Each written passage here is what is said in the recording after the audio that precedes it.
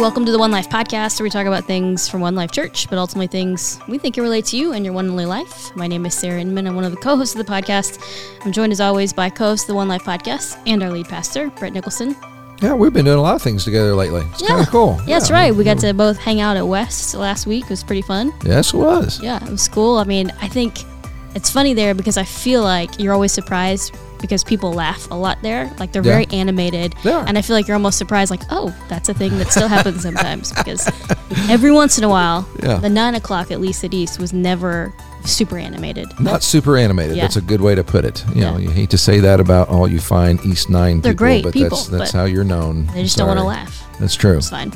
But yeah, Brett, tell us a little bit about the series that we're in, that we're getting ready to continue to have a conversation about. We're in a series called Because, and it's all about worship. We're trying to just gain understanding of worship as much as we possibly can from many different angles as we can, include, of course, the Sunday sermons and the walk through the Bible, and we're going to do an event coming up that's going to sort of culminate everything. But in the meantime, we really do want to just have as much insight as we can about worship so we can explore it and give people a chance to ask questions about it. And so that's why we have another one of our worship leaders here today. This is Sarah Wilsman, and very glad you're joining us. Thank you very much.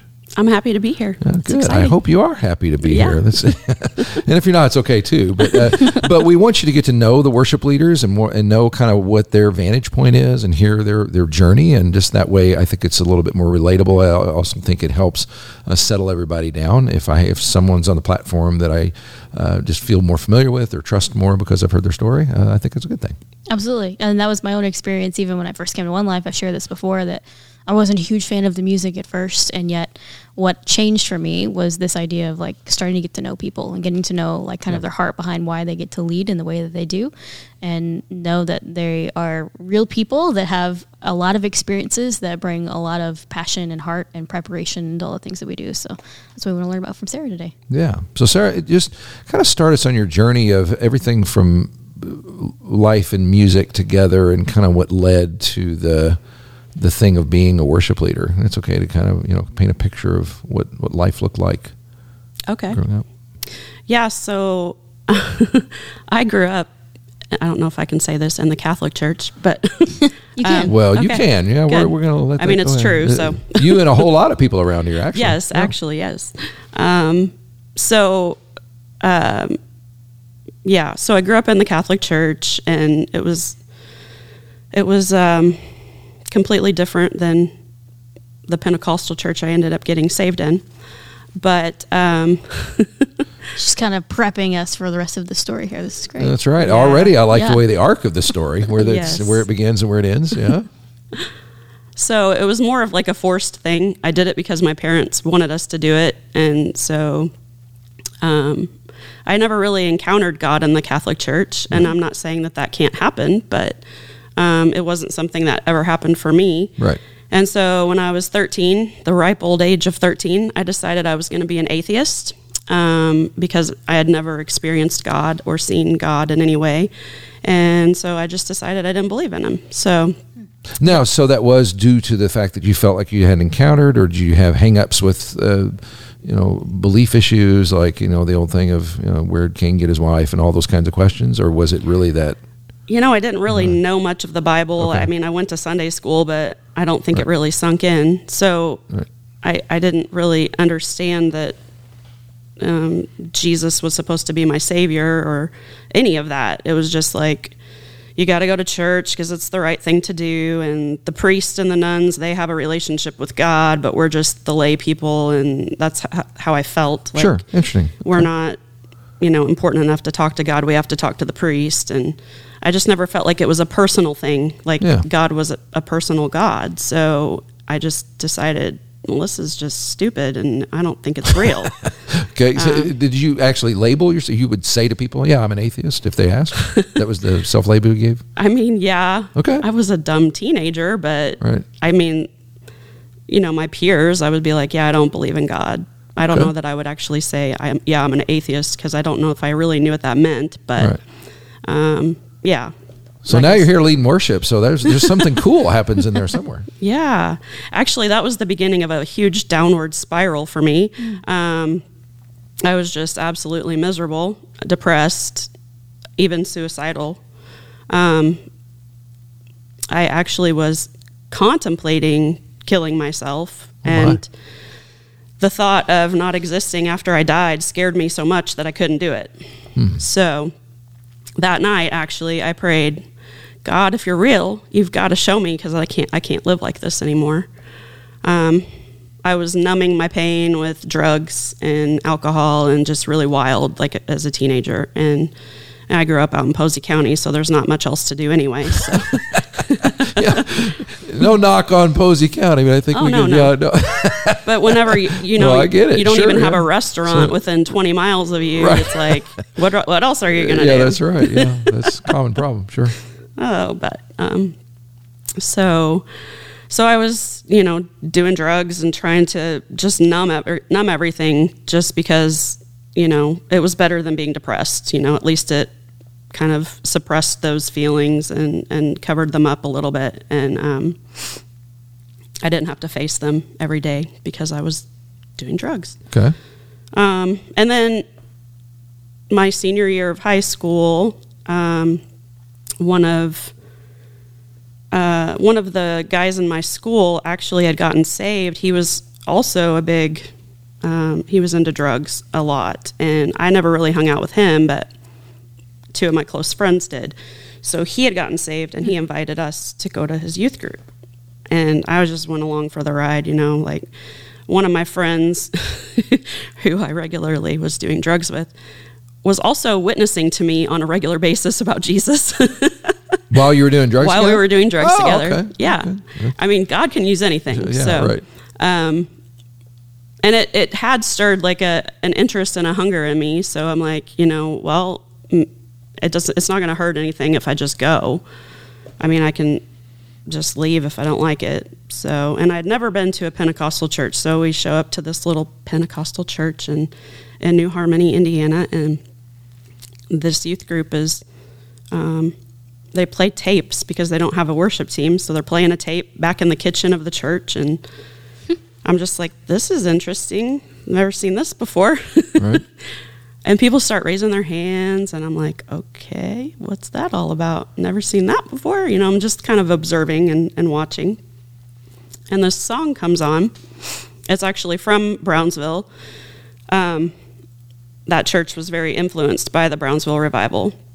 And the lyrics said, "Will you ride with me?" I don't know if you've all have heard that song, but I have not. I'm not familiar. That doesn't mean anything. it's like 25 years old. Okay. Should have been right in the pocket of my youth, but I missed it. So. That's okay. Yeah. But anyway, it's talking about Jesus. He's on a white horse, and he's asking, "Will you ride with me?" And at that moment, I experienced the presence of God for the first time in my life. It felt like liquid love was just flowing through my body, and I just started bawling. I knew at that moment, not only was God real, but he was asking me to join him. And that just blew my mind. What? Yeah. Wow. This was the first song? No, it was, but I don't really know. It was your first But you time were in and there. you were watching people do stuff the first time you were ever there, though. Yes, So, yes. yeah. Okay. And I was too scared that day to actually go up for the altar call or whatever. But I knew Jesus was real at that moment. I knew. So. Wow. So I had never heard that story before. I was hearing it fresh for the first time. So you just kind of, I guess, you kept going back Yeah. and became a part of that youth group, and that became kind of your social circle, and I'm assuming maybe did you go forward and do all those things later at some point, or just kind of picked up from there? And Well, I mean, I left my old lifestyle behind. Right. Drugs I didn't need them anymore. Right. It's like right. I found what I was looking for. You Yeah. know. And so I had felt, even that first day I had felt a calling, the Lord asking me, "Will you ride with me?" I felt like that was a calling. I want you to join me. I want you to partner with me in this life and be in the ministry. So I knew there was a calling on my life. I had no idea it was going to involve worship, but I knew I could sing. I mean, I was in the choir in high school and junior high in the band, and I just, I enjoyed music. Music was always a huge part of my life. It was kind of an escape type thing for me. Music was just, it always came naturally to me. Like in 7th grade, they asked me to join the band, my friends, and I was like, well, my uncle used to play trumpet, and we've got his trumpet at home, so let me just pick it up and see what happens. And I was just able to play it. Like it just, Oh, wow. It just came naturally to me. I took piano lessons as a child, and I maybe did that for 3 years, 2 years. I don't know. I didn't stick with it, but it taught me the basics. And so I hadn't really been playing piano for several years whenever I got saved. And then I went to the Brownsville Revival School of Ministry for Bible college. And for those of you who don't know, the Brownsville Revival occurred in Pensacola, Florida. There was an outpouring of the Holy Spirit in this church. It started on Father's Day of 1995. And it was a massive move of the Lord. I mean, people were like, prostitutes were coming in off the streets getting saved. You could feel the presence and glory of the Lord, just driving by the church. People would stop and say, I had to come in. I don't know what it is. And then they would get saved. I mean, it was amazing what would happen there. And I had the opportunity after I had gotten saved to go down there and to experience it. And they had started a Bible college, so I ended up applying and not getting accepted because I hadn't been saved long enough. Oh, wow. So I took a year off. I was going to be a nurse. I had started my pre-nursing program at USI, and I decided that's just not what I want to do. So I took a year off and I worked and saved up money, and I reapplied, and then I got accepted a year later. So I went in January of 2000 and started school down there. And that was a huge, I learned so much of the Word down there. That was really why I wanted to go. I was so hungry for the Word, just to know what the Bible actually says and how to interact with the Lord. And worship down there was was the main thing. They would worship for hours. We would have services where sometimes they wouldn't even preach the Word. They didn't have to, because the Lord would just show up, and people would be at the altar weeping and crying and repenting of sin. And there's so many different things that happen, but worship was always a huge, huge thing for them. And so that's where I really learned how to go into the presence of the Lord through worship. Yeah. And it's interesting that music was already a part of your life, and it came naturally to you and all those things. But that's how the Lord first got through to you, was in that context, was during worship and during singing and all the rest. I find that interesting, that was the vehicle through which how He called you. So was there a time when you said, okay, I want to lead this, I want to do this kind of thing where I can lead others and participate in that actively? Yeah, so I didn't want to leave Brownsville. But my schooling was up, and I did an internship just so I could stay a little bit longer. But I ended up coming back home, and I just decided, okay, so I know how to play chords on the piano. Like, I figure I can at least try to lead songs.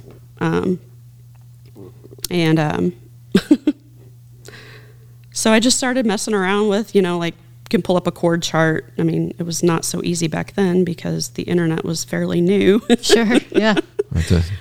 But if you just pulled up a chord chart, and I'm like, I can play chords, I can do that. And then I tried to sing along with it, and it just happened. I was able to do it. I mean, I'm not the best pianist in the world. I would say I'm mediocre at best because I still only just play chords for the most part. But that's okay. The Lord can still use it. Right. But yeah, so I started just kind of playing around with it, and then it kind of blossomed, and then the need was there for a worship leader at my church in New Harmony. And was that the same church from when you were in high school? Mm-hmm. Okay. Yeah. So I think I started, it's been so long ago, sorry. I think I started leading worship in the youth group, actually. And actually Michael Karen was there Right. with me. He co-led a lot of it with me too. So, because I was so new, I'm like, I don't know what I'm doing. Yeah. So there I you was go. like, hey, why don't you help me? And what we are interested in, you kind of already answered this, but one of the things that we've said, I think there are people that come to church that it's meaningful to them, and the song service, if you will, so is still, and I grew up this way, and it's this thing that Christians do, and it's kind of nice. You sing the little songs, but you're kind of doing that. But there comes a pivot point at where people kind of go from song service to I'm worshiping, and this is a very meaningful part, arguably more meaningful than the rest of the thing, the sermon or whatever else. And so it sounds like you had yours right out of the gate. You went from I'm this isn't working for me at all in the Catholic Church, and then doing the whole thing with drugs and all that. But from the very start, you had that. So that's kind of a special thing. What would you say to people who do have that struggle that you had, I guess, because you did say in the Catholic Church, and it can happen in one life, where people just, I want to connect with the Lord, but I'm just not. Something's not happening. Is there any advice you'd give or insight you'd share that would maybe help that bridge get crossed? I would say, I mean, even when I was at my lowest point, I cried out to God and just said, you got to show me if you're real. Like, I think if you seek his face, he's going to show up. Right. Just asking him, I want to encounter you in worship. He's going to smile upon that. Yeah. He wants to reveal himself to people. I mean, I don't know. I would say that's probably. Yeah. And I'm curious a little bit then. So then you at some point ended up here at One Life, and now leading on a team. What was that journey like? Because I mean, I'm sure that was at some point you ended up here from coming from somewhere else, and I'm sure there's a story there. You don't have to get all the details, but what was that experience like, kind of just coming in to One Life? Yeah, so I'm actually a prodigal. I went through a lot of church hurt, so I had actually vowed to never enter a regular church again. That didn't work, but it did for about 10 years, though. So 10 years? Yeah. Okay. And we need to do another episode about church hurt and kind of explore that a little more. But yeah. So I kind of hit rock bottom again in October of 2020. And I knew Michael. There's a helicopter. Yeah, If you guys can't hear it. You probably can't hear it, because I was trying to think, will people hear this? And they will. Yeah. That's okay. We'll just acknowledge it then. Yeah, but it almost sounds like it's landing on the building. Yeah, it's really loud. Okay. Where was I? You were saying, 'cause I remember when you met with Michael, I think it was a Thursday, because it was the day that we recorded. You guys were in the lobby. And Yeah. he introduced us. So Yeah, so I just reached out to Michael. I think it was through Facebook, because I didn't know if I still had his number, but I'm like, hey, are you guys having church? Because COVID. yeah. And he was like, yeah, we're back. We're having church again. So I started coming, and, I was like, am I just at One Life because it was convenient because I knew Michael, or Lord, do you really want me here? And the Lord confirmed several times that this was where he wanted me. And it's really been a great place of healing for me, through my small group and through the church itself, because, I was really bitter. I was really wounded from the stuff that had happened in previous churches. And so I had hardened my heart. I don't recommend that. I had to learn the hard way. Oh, okay. Can I ask a question? Sure. I'm not asking for details of those situations, but even in those moments, what was music like for you in those times? While I was away from the Lord? Yeah. Music was it was still a huge part. It's just that I wasn't listening to the good kind of music.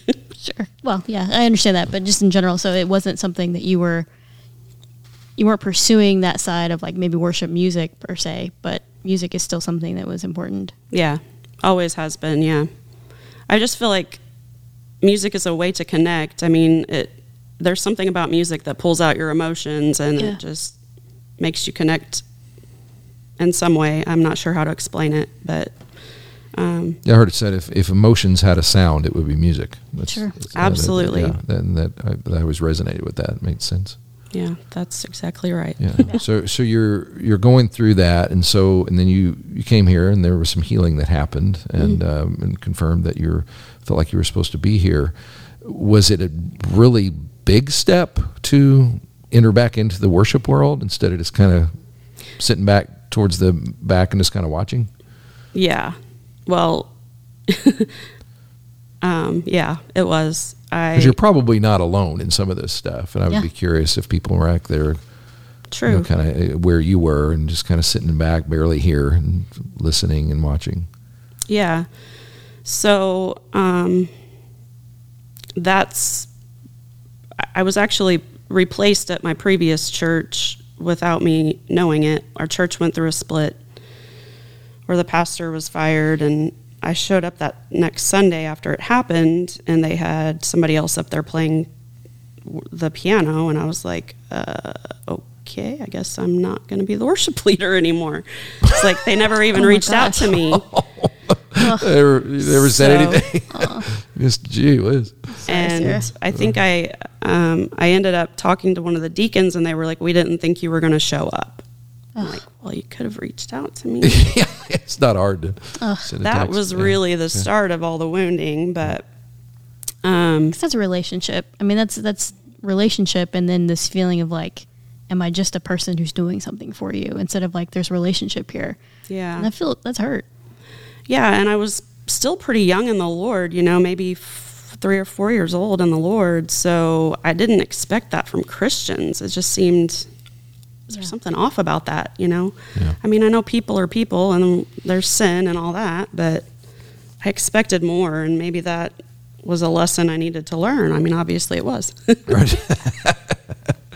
Yeah. But so I still had all of that stuff kind of looming, I still hadn't been healed from that when I started coming back here. And the Lord started moving on my heart. He's like, I want you to start back into worship. And I'm like, ooh. I was like, okay, well, I need you to confirm that. I'm like, Gideon, I'm putting out a fleece. Right. And I need you to confirm that because it has gone really wrong in the past, and I don't want to go through that again. And so I think the first thing I said was, Michael has to reach out to me. Now, he already knows that I can sing and play the piano, so that's not really that's kind of a no-brainer. Like, he's going to reach out to me eventually. So then I had to put out another fleece. Let's be more specific. Make it a little trickier. Yes. Okay. And so the Lord gave me a scripture, which is kind of unconventional for this situation, but I felt like he was really speaking that was what he was wanting me to do, is where Jesus goes to Peter's mother-in-law and he heals her, and it says immediately she got up to serve.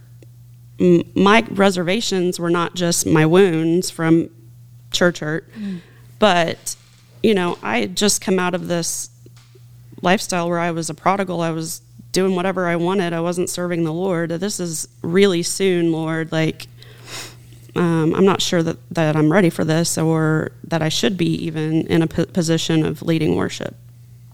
And so that's really why I wanted him to confirm it, because it just felt like maybe it was too soon. Right. Then once you stepped in, was it just kind of a long journey to adjust, or did you kind of step up there and go, oh wow, I'm back, things are awesome? No, there was a lot of anxiety, and then that was like 2021. I think as I started playing piano, I started playing pad. So Carolyn was on main piano, right, and I was just playing pad, just to try to get my feet wet. Like, Michael knew that what I had been through, and he was trying to just slowly introduce me to everything again. So I started out kind of slow, but it ended up progressing quite quickly because Carolyn then left, and then Michael left. And I was like, okay. So all the piano players are gone. So okay, yeah, that's right. So you're it. Yeah. So I'm like, okay. But it was a stretching moment for sure, but it all worked out. So what's that like now? Like, I know it's only been a year, or so probably. Yeah. Maybe a year and a half. What's it like right now? I feel like building confidence. It's still hard. I still have moments where I'm just like, whew, because I just started actually singing just a few months ago, I guess. So, getting up there for me is a place of vulnerability, and I don't know if people understand that. It's a very vulnerable position for me because of my past hurt, and I'm like putting out, I'm pouring my heart out to God, and I'm up on this stage with all these lights, and it's intimidating, and I have a lot of anxiety about it because I don't know, I don't want to be in the spotlight. I don't like it.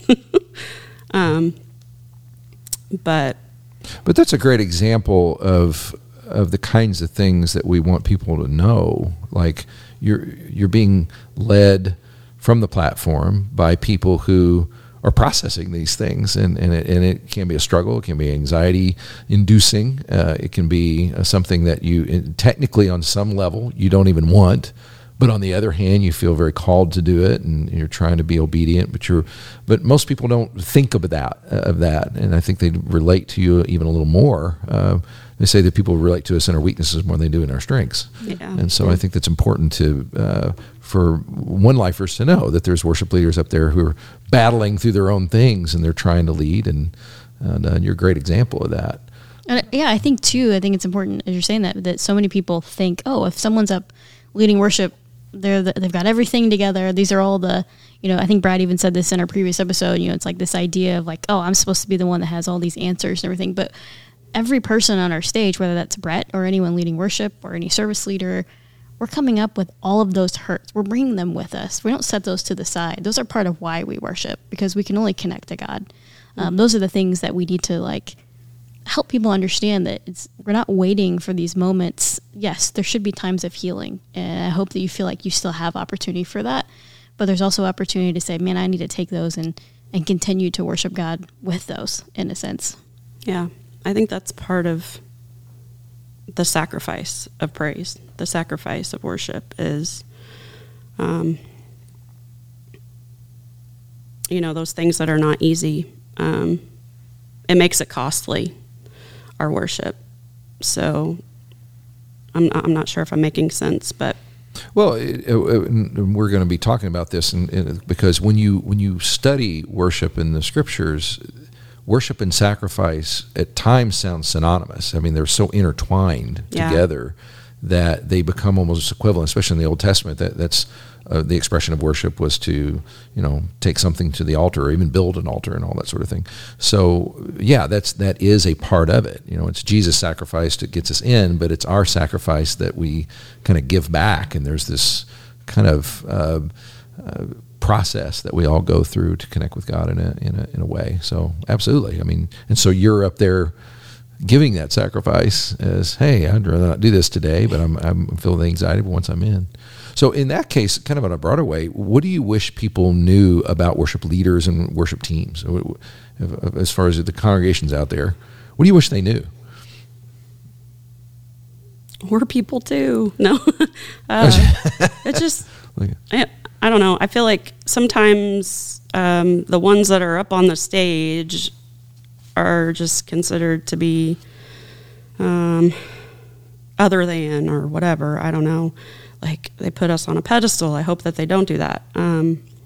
We're just regular people just trying to, fulfill our calling and lead people in worship, and that we are approachable. I think that sometimes the ones on the stage don't seem to be approachable. I hope that they don't feel that way about the teams here, but if they do, don't feel that way. We are approachable, and we're just humans, just like you.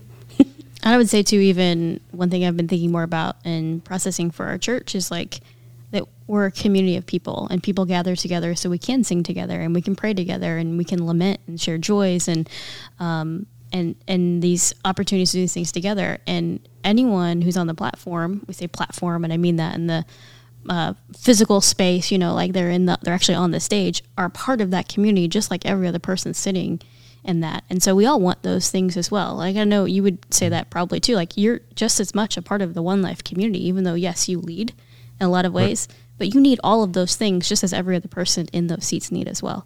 Oh, big time. And I think worship leaders sometimes, like you're saying, get lumped into this. They're well, they're probably fine. We don't need to check on them, or we don't need to pray with them, or we don't need to just, hey, how's your week going? Because they're probably fine. That's what we have in our minds, and it's unfair. It's their job to be fine. Yeah, right. That's why you're up there. You're the fine one. The rest of us are all, kind of screwed up. So we got to have someone up there that knows what they're doing. But it is. It's a journey together thing that happens, and I think that's important to note. So, what strikes me about your journey is it started, you've kind of gone through extremes. Sounds like, you started, I'm growing up in this church and I reject the whole thing. I'm an atheist. And then plunge down to the depths and then come back and you get a very dramatic, introduction.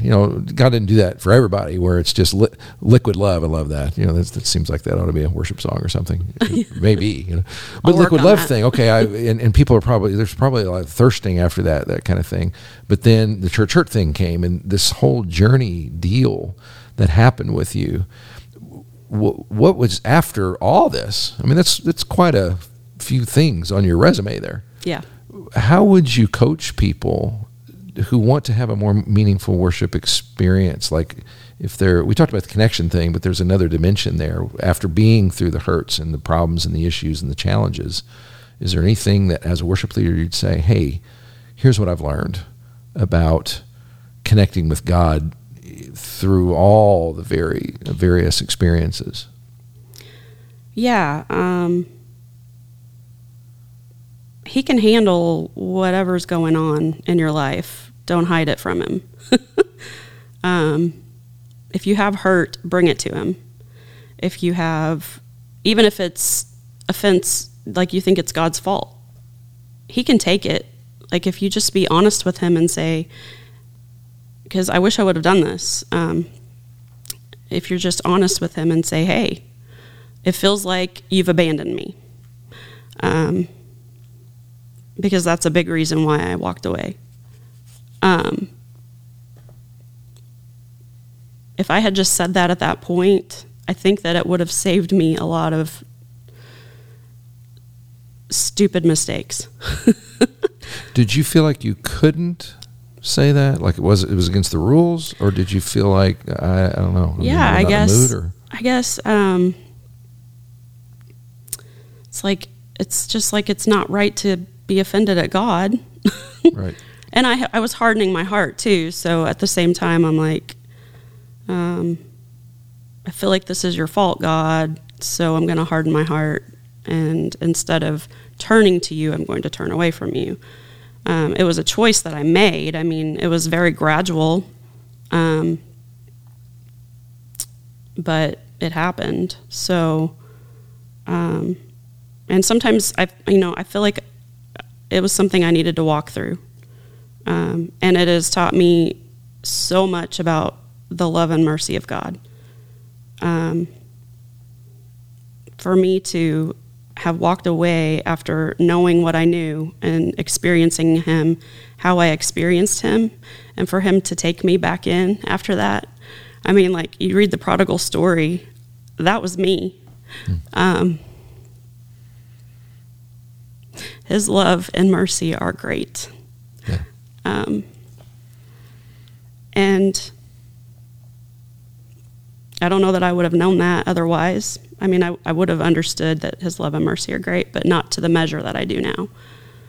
So, did that answer your question? I'm not sure where we were going. No, it absolutely did. Okay. It's kind of that start from where you are thing. And that's why I was concerned that I don't know that everybody feels the permission to do that. It's what set me free was going through the Psalms, and the Psalms are the worship, collection, and God placed them there. And watching, I turned them into my prayers. I was coached to do that. Pray the Psalms. Okay, I'll do that. You find yourself praying all kinds of weird things and things that you think, oh, are you supposed to pray that? Are you allowed to say that? Yeah. And what fascinates me too is that that was the hymnal of the ancient Jewish people. So these were not only private hymns and prayers, these were collective congregational things that they would have sang. And some of them are, can you imagine? I don't know, still I think we have the guts to actually put in a song some of the things that we would collectively sing as a congregation. Some of the language of the Psalms, it gets pretty raw, to say the least. I mean, but that really set me free, that God gave expression to, from what I can see, every emotion there is, whether it's anger or disillusionment or joy or whatever, it's all represented there.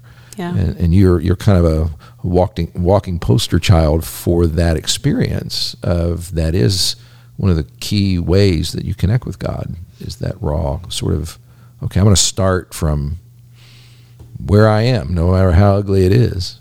Yeah. It's important, and express it in song and everything else. Totally. All right, I have two more questions for you as we get close to wrapping up, and they're a little bit different topic, but same thing on worship. So, are there any songs right now for you that, like, man, this one really is one that I love that we get to lead our church through? Yeah. I feel like it's really hard to pick a favorite song because could be any. It doesn't have to be the favorite, but just one that comes to mind right now. I would say the one that has the most meaning to me right now would be the song "Defender." That's written by Rita Springer. I never know them by name, so which one does Springer? that do? I mean, Defender. I don't know which one's that. What does it say? That's the one that talks about you come back with the head of my enemy. Oh, the head of my enemy one. Okay, Yeah, see, yeah. that's how I know it. That's because that's the line that sticks out. Yeah, you always wonder, like, if you had some unbeliever with you, like, what would they be thinking? Okay, go ahead. I'm sorry, but that is the song. I think it's. I bet you anybody listening will be, that one. Okay, yeah. This kind of has a backstory. Is that okay if I go into? Sure. So I came back to the Lord October of 2020, and then started up on the worship team in February of 21, and then in May of 21, I broke out in hives, and it wouldn't go away, and I was going to doctors, and I was in absolute misery. It was like having poison ivy all over my body, itching and burning. It was awful. It was the hardest thing I've ever walked through. And I had those hives for 7 months straight. And my doctors were giving me all kinds of medicines to try to help it, and nothing was really helping it. And I mean, it wasn't life-threatening, so I might be dramatic here, but it was really awful, like, having to walk through that. And daily, I wasn't sleeping because I was itching constantly, and it was keeping me awake. So it really started to affect my mental health because I couldn't sleep. And none of my doctors were listening to me. They're like, just kind of brushing it off, like, we don't know what to do with you type thing. And I was absolutely just like, I don't know what to do, Lord. Like, I'm just all I could do is just some days is cry and just say the name of Jesus, because I was absolutely just, physically exhausted, mentally depressed, and I just wanted to die, to be honest. I don't want to live like this. This is awful. I can't live like this forever. So I had to come to a place where I'm like, okay, I know that God has promised me things, and I know that his word says that he can heal me, and he wants to heal me. By his stripes we are healed. So am I going to hold on to his word, or am I going to just wallow in my pain? And I had to make that decision. And I really felt like it was a crossroads moment for me. And it was almost a test of the Lord because of what I had walked through before. Am I going to be offended again at the Lord because he's allowed this to happen to me? Or am I going to set my face as flint and still worship him? And I had to come to that decision where, okay, I am absolutely miserable, Lord, but I'm going to still worship you. And that's when I found that song, Defender. I sometimes would play that on a loop and just listen to that constantly, like, you are my defender. Sometimes I didn't believe it, but I just, by faith, I'm like, you are my defender. And praise is going to be my breakthrough. I'm going to lift up your name. I'm going to worship you despite what's going on around me. And I'm just going to hold on to your promises because what you say is true. And in mid-December, this might be weird for you guys, sorry. I can't wait. In mid-December, I was, at a really low point. I'm like, Lord, it's been 7 months, and I'm just tired, and I can't live like this. I don't believe this is your will for my life. Just crying out to him, asking him to heal me. And I heard a lion roar, and I felt it in my bones. It was the strangest thing. And the Lord spoke to me and said, you will never have to deal with this again. And I haven't had a hive since. It was incredible. That is pretty incredible. That's awesome. That's amazing. And I still deal with the fear, because my lab work says I still have this. It's an autoimmune condition. So my labs still say, yeah, you still have this, but heat is what triggered it last year. And so when the summer started coming around, I'm like, okay, Lord, I'm going to hang on to your word. You said I would never deal with this again, and I'm just going to hang on to your word. And so I haven't had any, I haven't broke out, and it's been hot this summer. Yeah, that's right. You've tested that part. Yeah. Yeah. Oh my goodness. I'm just continuing to hold on Praise to his God. promise. That's very cool. It's amazing. Yeah. Thank you. That's Lord. a good question with the song. I like that song. Yeah. Now it's got a lot more meaning. Next time yeah, you hear that's it. right. Next time I hear it too. That head of your enemy thing. You're going to flash in my head. There you go. Great. That's right. Okay, last question I had, and Brett, you may have a different one you want to end with, but I always liked this one. I think it was fun. Brett put these in there. It was like, are there any stories of anything when you've been a part of a team leading worship where things haven't gone like the way you guys planned that day? Because that seems to happen quite a bit, and people don't always see those things. And I'm talking is there something that just your keyboard wasn't on and no one knew, or something that's kind of funny that kind of give just a behind the scenes look of something like that? Embarrassing. Yeah. Yeah, I seem to attract the tech issues. That lovely little laptop that controls the sound that goes through the keyboard. I think this has happened probably I would say 20 times at least, where the keyboard will just freeze and it stops working in the middle of service or practice, or it's always something with sound for me. And I'm just like, okay, Lord, obviously there's something I need to work on here. I don't know. But it always seems to work out. Most people don't have a clue what's going on, but Tuesday in practice, the keyboard kept changing keys in the middle of the song. Changing keys? Changing keys. Okay. I wasn't doing anything that I knew of. I mean, I wasn't touching the laptop, I'm just playing, and then it just goes, I'm like, do you guys hear that? And they're like, yeah, something's wrong. Yeah, you picked up on that. So it turns out that the music stand was pushing on one of the little knob things. And when I would shake it, when I'm playing it, it would push on it and it would make it go down, down several keys. So it was actually my fault that time, and I just didn't know it. But yeah, there you go. Like that's funny. Yeah, I thought that was funny. I'm like, oh, it's actually my fault. Sorry. Yeah, that's right. That's one of the things I wish people knew about worship teams, because I've been in countless rehearsals, and especially right before services and all that. Things often go wrong, and no one can explain it. Sometimes you can't explain it, but other times, just this past weekend, we literally had things happen where everything was perfectly fine a few days before. No one's touched anything. And you'll come in and it's just a mess, and we can't, and it's so stressful, and people start freaking out, and because everybody cares a lot about doing, an excellent job. They've rehearsed, they've practiced, but sometimes, the tech issues are just mind-boggling bad. I mean, it can be really, really hard, and they stress out over it, and they're carrying this weight, and everybody that comes in and the things go fine, they don't know any of that ever happened. They're just out there just having a great time, and everybody up there is sweating bullets, and that's happened a lot. Yeah. Now, occasionally we do have people that come in with notebooks, and because we send questions in advance and all that, and you did that. So is there anything in the notebook that you want to make sure gets on the record before we go? Because not everybody does that, but the more studious ones do. I want to leave out anything that's important inside that notebook that people need to know. Yeah, I mean, I just, when you asked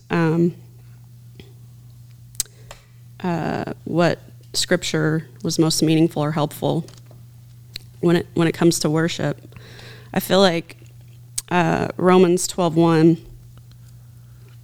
Therefore, I urge you, brothers and sisters, in view of God's mercy, to offer your bodies as a living sacrifice, holy and pleasing to God. For this is your true and proper worship. That is the NIV version. The New King James says, which is your reasonable service. And then the New Living Translation says, this is truly the way to worship him. My translation is, this is the least that I could do for the one who gave his very life for me, is to offer up myself as a living sacrifice. And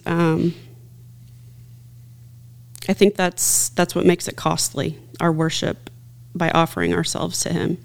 Back in the Old Testament, they did daily burnt offerings, and that was costly to them. They're bringing their best lamb or their best oxen or whatever they're bringing. They're bringing their best animal that's without spot or wrinkle. That would be great to, continue down the line, but they're bringing it to the Lord and offering it to him, and that's costly. And it's actually taking a life. So, the symbol of the blood, which Jesus ended up fulfilling finally. But I think the most impactful scripture for me for worship is in 2 Samuel 24:24. David replies to a gentleman, and I'll have to give backstory on this, but I insist on buying it, and he's saying he's going to buy the threshing floor and build an altar so that he can repent for his sin. But he says, I insist on buying it, for I will not present burnt offerings to the Lord my God that have cost me nothing. And David was considered the man after God's own heart. That backstory is David ended up doing a census, and the Lord was angry. So David realized it. He's like, oh, I shouldn't have done that. And so he repents, and the Lord says, okay, you get three choices. You can have, oh gosh, I'm not sure I can remember. Yeah, it runs between plague and a number of other things, yeah. Yes, so he ends up choosing the plague because he knows that the Lord is merciful. And the other things were like run from his enemies. He's facing man. He's not facing God. So he's like, yeah, I'm going to choose the plague for 3 days. So he ends up seeing an angel of of death, basically, that's getting ready to wipe out Jerusalem over at the threshing floor of Araunah, I believe is his name. And the Lord stops the angel from destroying Jerusalem, and David sees this angel, and he's like, Lord, I have sinned. Please let the fault be mine. Like, don't hurt these people. And so the Lord tells him through his prophet to go and build an altar. And so David comes, and this servant, this Araunah, he's like, why is the king here? He's like, of course you can have all of it. He's like, I'll give it to you. I'll give you the oxen, and I'll give you the yoke so you can use it as wood to burn the sacrifice. And David's like, no, I will not give the Lord anything that doesn't cost me something. And I think that is like the most beautiful picture of worship that we could give. Like, it's something that costs us that we're giving to him. And, in Romans it talks about us being the living sacrifice. That is costly. We're laying down our own dreams, our own desires, our own wants, our flesh. We're laying it all down so that his will can be done through us. That is our reasonable service and worship. So that's... There you go. Glad I asked. Yeah, there you go. It's great notes. That's right. That's a great place to finish too. The last thing people remember. So it is a good place to stop. Sarah, I just want to say thank you for sharing so much today. And I know that even talking about some of those things probably are not fun or easy to share, but I appreciate that you did, because I do believe, and Brett said this, I think it helps people to understand not only just who you are, but also to understand that maybe they have something, it may not be exactly the same, but something similar that they could relate to and know that this is an opportunity for them to belong. And so thank you for leading at our church. I know that you hear this and you know this, that you're valuable to God, but you're very valuable to this group of people who gather together and call this One Life Church. So thank you for being a part of leading here. I appreciate you. Thanks. Amen to that. Brett, anything else to close with? I don't think I'm gonna start the music. I think you should start the music, and we'll close out by just saying, take some of those things to heart and think about the next time we're worshiping together as a congregation and singing and saying the head of my enemy and all that sort of stuff, that there's a lot more going on behind all that than sometimes we realize. Absolutely. Again, if you guys have, I say this every week, and no one's emailed me in a while, so even if you're out there, just let me know you're out there. Email us at podcast@onelifechurch.org. Again, podcast@onelifechurch.org. I would love to hear your feedback and maybe any questions you have, anyone that you'd like us to talk to maybe at One Life. You're like, I'd love to know more about that person. Or maybe have specific questions for Brett. We'll pass them along. And also, if you want to find out any more information about One Life Church, Jimmy, who's the best communications director we've ever had, created a website, onelifechurch.info. It has all the info. You can watch messages. You can check out what's coming up and connect with us there. Again, onelifechurch.info. We'd love to connect more with you. Thank you guys so much for listening, and we'll see you next time.